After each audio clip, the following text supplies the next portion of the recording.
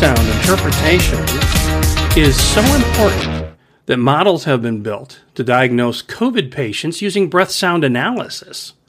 Researchers are developing an app that analyzes breath sounds and potentially could diagnose COVID and other types of breathing problems using a cell phone. Well, thank you for joining me for the Nurse Tutor podcast. It's from the editor of Critical Care Nursing Made Incredibly Easy. My name is David Woodruff. I hope to share with you some tips and time savers that are useful and understandable that will help you to improve your practice.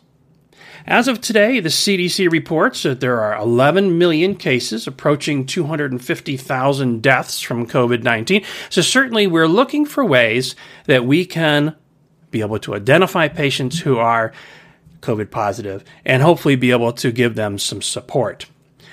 This idea of being able to analyze breath sounds and be able to diagnose that a patient has a specific disease is based on an algorithm that has been produced by a number of different researchers. And they put together this algorithm so that they can look at breath sounds and analyze them and see all the different components, the length of time it takes for an inspiration and an expiration, the amplitude of the waveform itself, etc., so that they can be able to figure out what is happening in the lung just by analyzing the breath sound.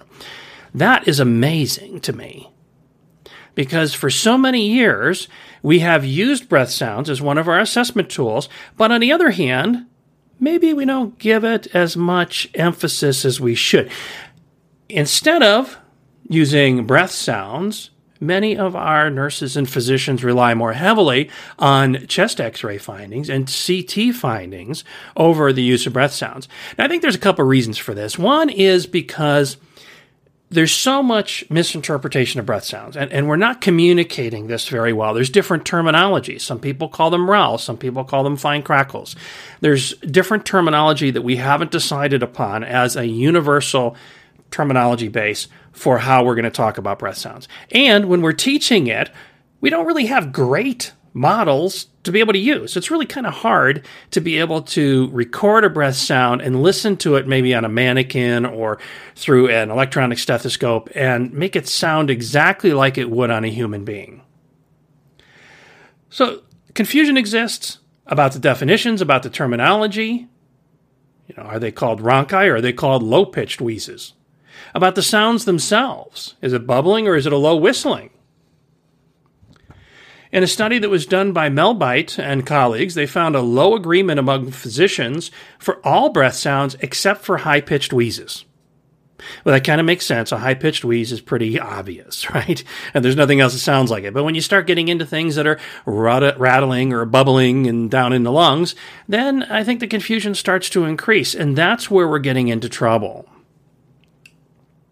However, they also found that crackles can predict pneumonia better than any other assessment finding. So that's significant. High-pitched wheezes predicted asthma better than any other predictor. So those two breath sounds, in and of themselves, seem to have a very high correlation with the physiologic condition that they were associated with.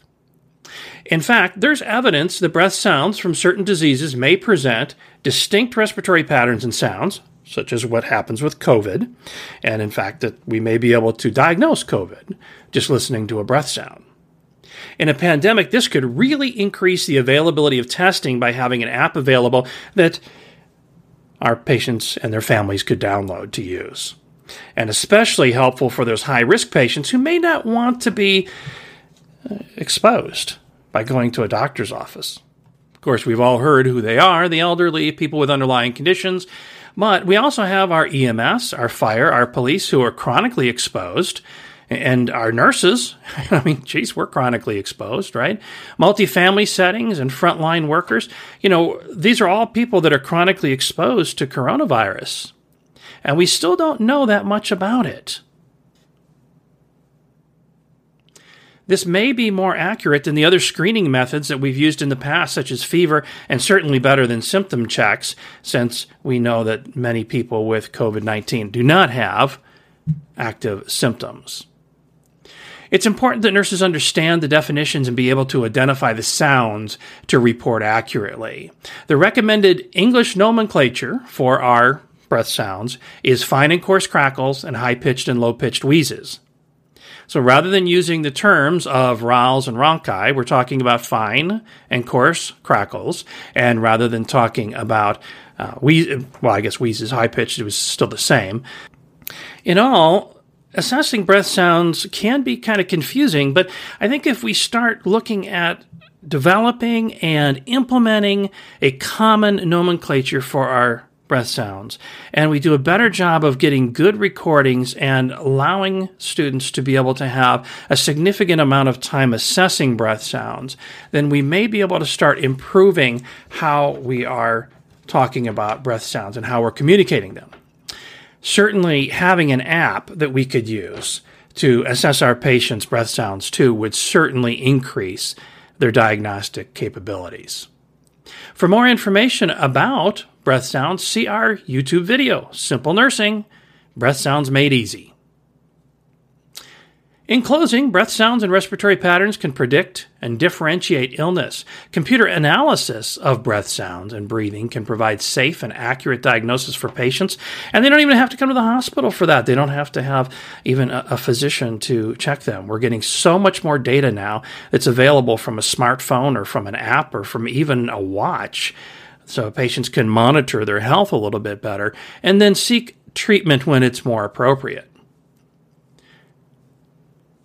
It's important that nurses be able to differentiate our breath sounds so that we can indicate when pathology may be occurring and verify your findings with another clinician to assure that there is a common terminology.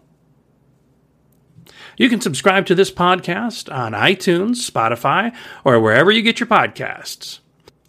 Need help with nursing school or with becoming certified in your specialty area? Check out thenursingprof.com and get guaranteed results on your certification exam. Thanks for joining me. Until next time, bye now.